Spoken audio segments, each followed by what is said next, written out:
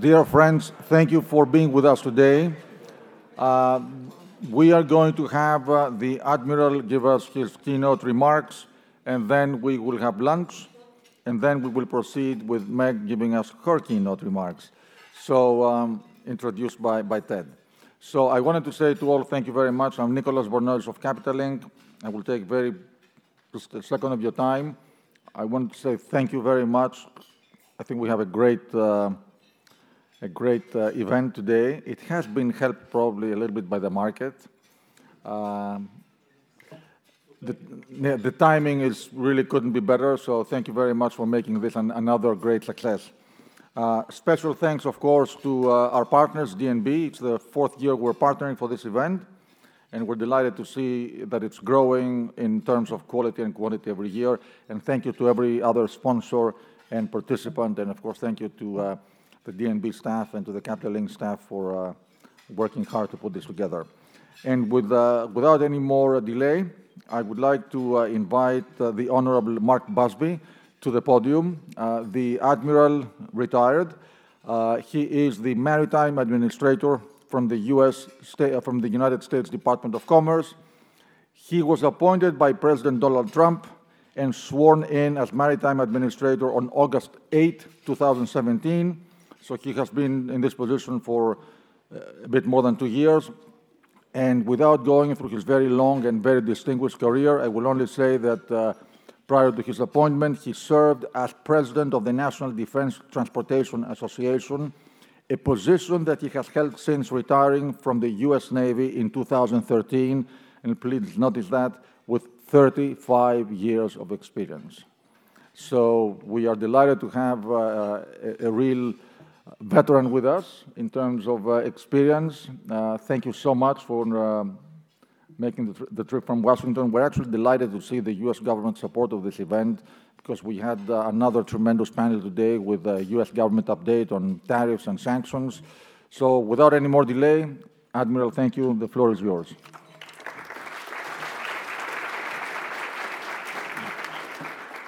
Good afternoon. Thank you, Nicholas, and for that very kind invitation. It is very much a pleasure to be with you all here this afternoon to discuss the work we're doing at the Maritime Administration to strengthen the American maritime industry in an increasingly competitive and contentious world.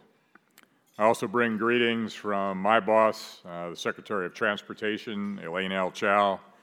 We could not have a better champion for U.S. Maritime than Secretary Chao. As you all well know, she comes from a distinguished family of maritime experts. Her father, Dr. Chao, is well known to this community and this industry, and she is an absolute delight to work for. And when I go up to brief her on various things, I am at the graduate level when I talk to her.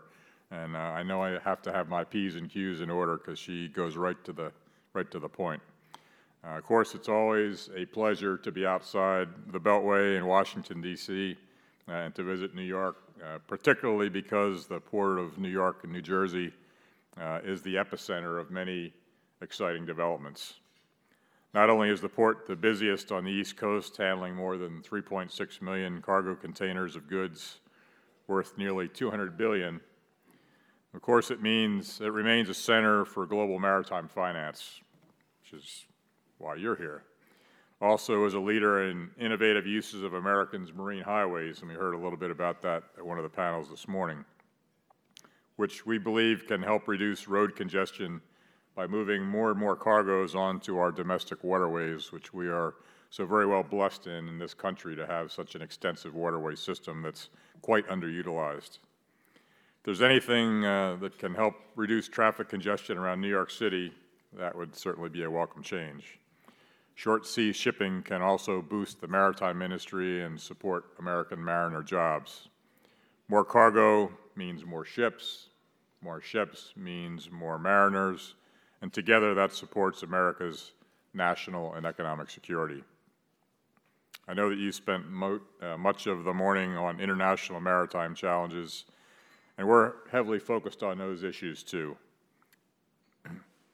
From environmental and safety issues to trade, autonomous vessels, wind energy, and LNG, the global nature of our industry requires cooperation across borders and oceans. So your work and discussions are helping to advance solutions to these shared challenges. Closer to home and essential to the Maritime Administration's core mission, our agency is working diligently to address serious, persistent challenges to the U.S. maritime industry that affect both our economic and national security. You know, America was founded as a maritime nation, but through our history, we've seen our naval and commercial maritime power wax and wane. That's problematic because, as famed naval strategist Admiral Alfred Thayer Mahan observed, control of the sea by maritime commerce and naval supremacy together means predominant influence in the world. I believe that Mahan's words remain true. Global influence is tied to the strength of both our Navy and our U.S. flag commercial fleet.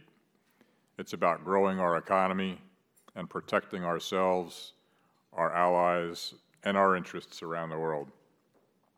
You know, I was recently speaking to a group of young Army officers week before last at headquarters. We get groups of them to cycle through from time to time. And I posed the question to them, how do you think you get to war?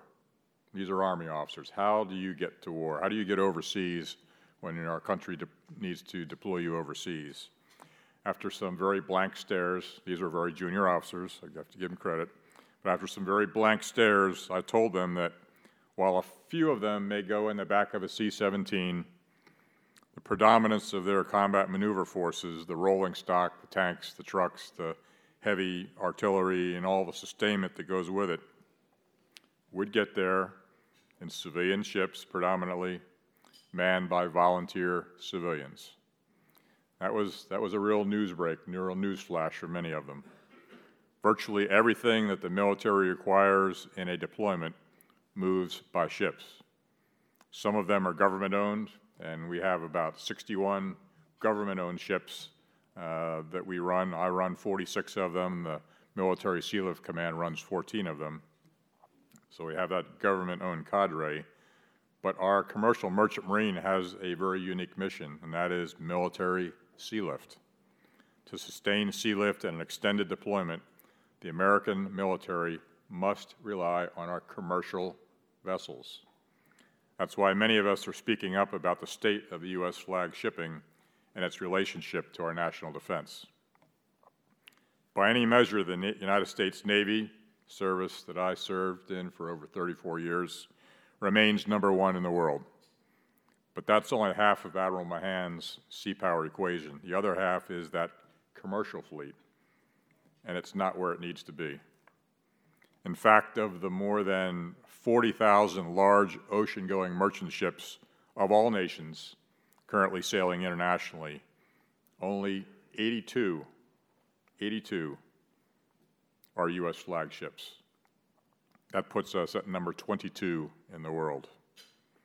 These vessels employ the highly skilled, unlimited tonnage mariners we need to crew both the government-owned ships and the commercial sealift ships.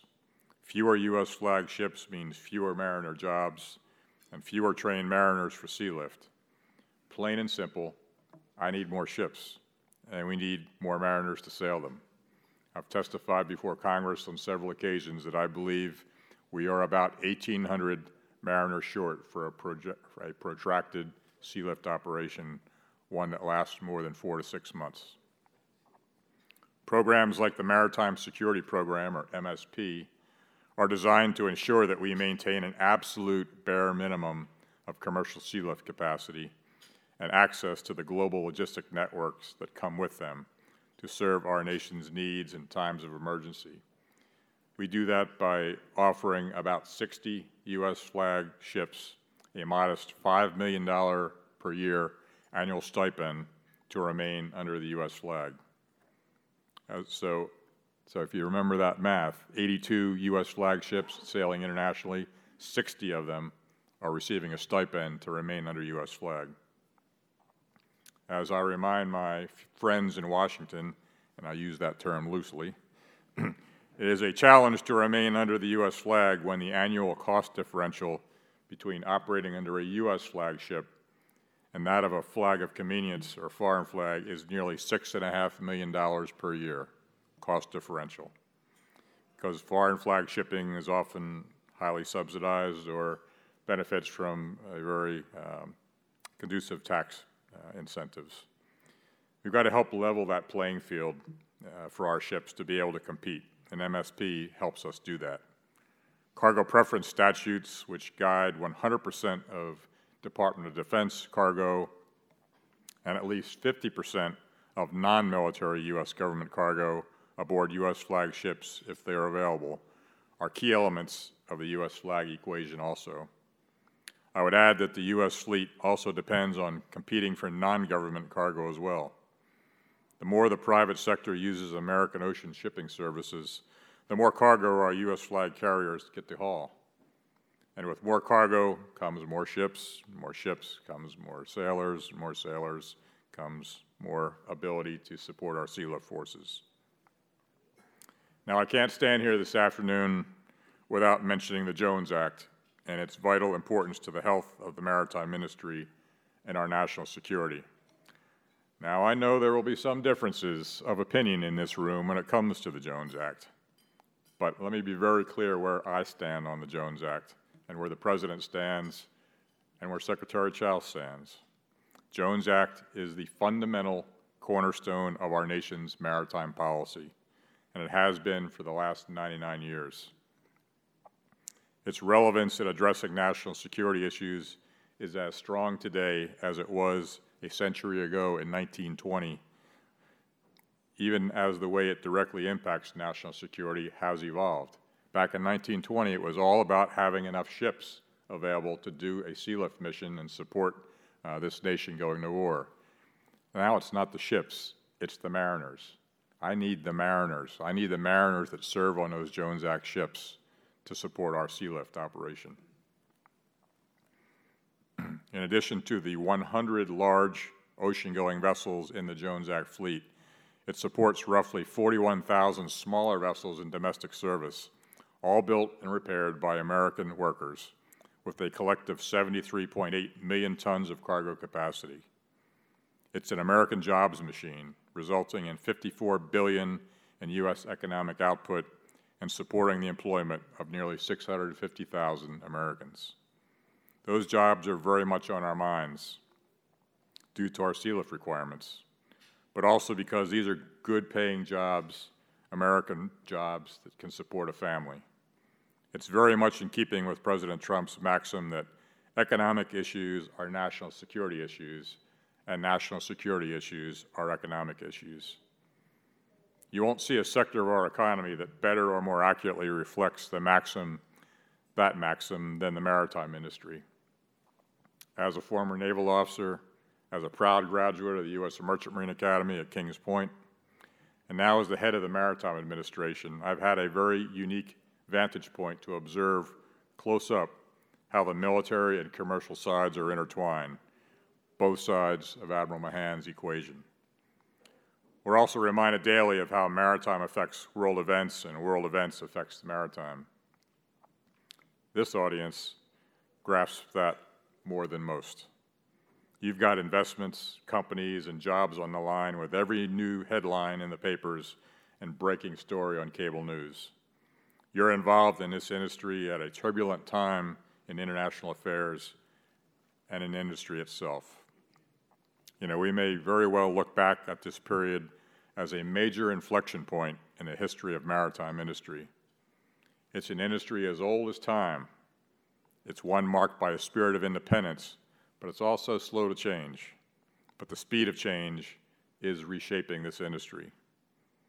We are now under pressure to innovate rapidly, to be cleaner, to be more efficient. The global nature of the industry requires increasing cooperation, and the technology being developed is leaps and bounds ahead of where it was when I walked out of Kings Point in 1979, with now precision navigation, autonomous technologies, and other advances coming online. we might be witnessing a shift as monumental as that from sail to steam. So it's an exciting and tumultuous time in the industry, but I'd say that Admiral Mahan's words still ring true.